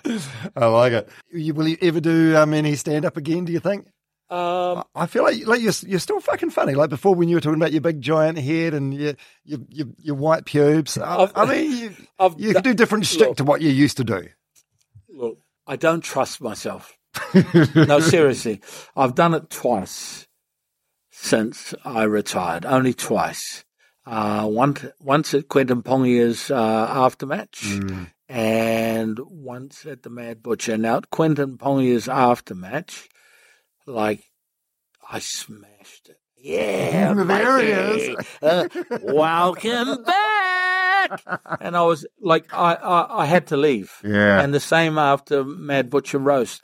I had to actually leave. I realized how dangerous that it was. What, in terms of ego? Or? Yeah, and Yeah. like it's addictive, man. If you can make a room full of fucking people like spit their drink, Yeah, it's a rush. I can't do it. I just can't. I don't trust myself. It'd be like, I can just have one drink. I can just tell one joke. I can incorporate my comedy in my talks, which I do, and that's enough. Yeah. It's comedy with a difference. And if people want to understand vulnerability more, and I watched this woman, my wife went on and on about, we got to watch this thing. You got to watch this Brené thing. Brown? Yeah. Yeah. And like everything that Brené says, I've been practicing since 2007. Yeah. And it was one of those lovely feelings where I finally had boxes to put things in. The only other moment where I've had that was when I read Malcolm Gladwell's The Tipping Point. Oh, yeah. I love that book. Yeah, it was like, I'm a maven, I'm a salesman, and I'm a connector, but I had boxes. When you just do things because they feel right, and then suddenly you've got boxes. It's the first book I'd ever got to the end and started reading again. I just, So Brené Brown on Netflix, it is a wonderful read, and the story I'm telling myself is such a great way of, talking to partners. When your partner's not saying something, and I know there's friction, and like you're getting angry because why aren't you fucking talking to me? Hey, babe, I don't know what's happening. I know there's something, but the story I'm telling myself is, I did this, and this, and you've did that. No, that's not what I'm thinking at all. Yeah. I'm thinking it's just a nice air clearer. Yeah. The story I'm telling myself, my inner critic is telling me, Yeah, I must admit I've been a late entrant to the vulnerability club. Like it was only a few years ago for me, but I think part of that's because I went to I'm probably a similar generation to you, a little bit younger than you, but I went to an all-boys school in Palmy North, and Which one? Palmy Boys. Yeah, fuck so the best fucking hooker at Palmy. Oh, they gave you one? Yeah, they gave me Shit. one. New Plymouth Boys Hive. Like I've got I filmed them all, man. I have got a folder full of huckers from around just about every school. I've got one of the special ones I got after I got New Zealander of the Year was the Crusaders gave me their hucker on their field. That shit means more than a night, Hope, right? No, it's just it's fine tuning. So no, but we're all changing. But vulnerability is the new economy, and that doesn't mean we go and fucking just throw our dirty laundry out at everything. It's just being more honest. Yeah. When people say, how are you today, Dom? Instead of saying I'm good, because it's a natural thing to say. What I say now is, how you go? My inner critic's smashing me, bro. And then suddenly it's not a conversation anymore. It's gossip. Oh, fuck, what happened? Well, I walked past Dom this morning and the fucking asshole just ignored me. And I might be supposed to, but you know what fucking Dom's like. And oftentimes when you do that, the other person can provide context. Oh, well, Dom had to take his dog to the fucking vet today, don't you? The dog got hit. Fuck, really?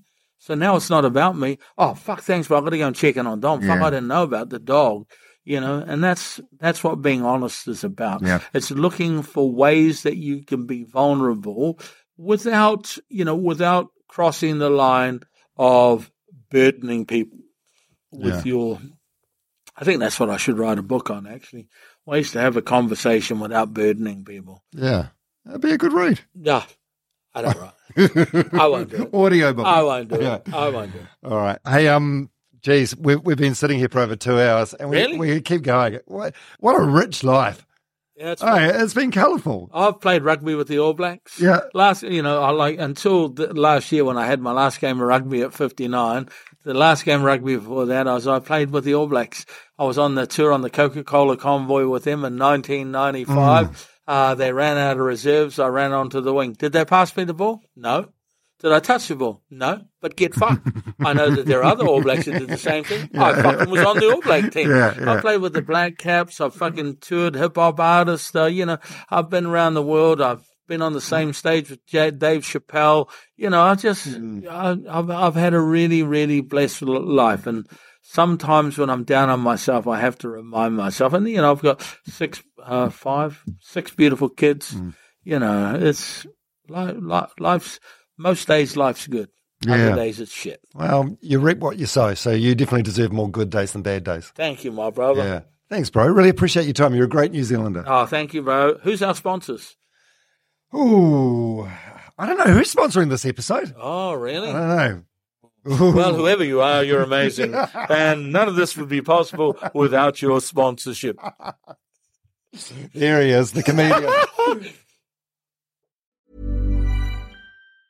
Ever catch yourself eating the same flavorless dinner 3 days in a row?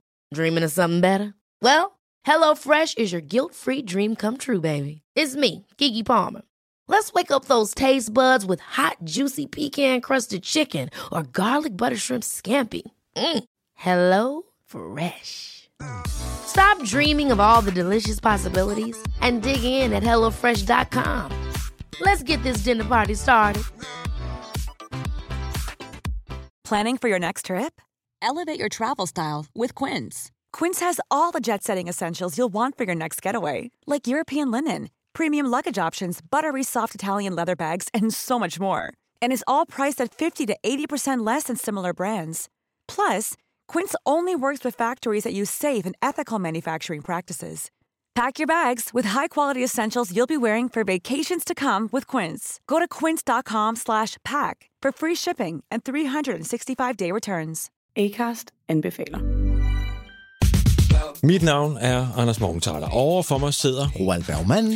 Vi har lavet en ny podcast, der hedder Dopaminklubben. Og Dopaminklubben er en klub, hvor ADHD er fucking sjovt, og hvor det griner. Det behøver ikke at være super alvorligt. Vi er skide trætte af alle de der podcasts, der forklarer mig og nederen der. Vi gør grin med vores ADHD. Mulig ADHD. Ja, vi udreder mig, fordi nogen siger, at jeg har det. Jeg ved det ikke rigtigt. Det finder vi ud af. Vi har i hvert fald lavet væddemål. Ind og lyt til Dopaminklubben. Hver uge udkommer vi. Der laver vi sjov og spas med at have den her vidunderlige dopaminmangel.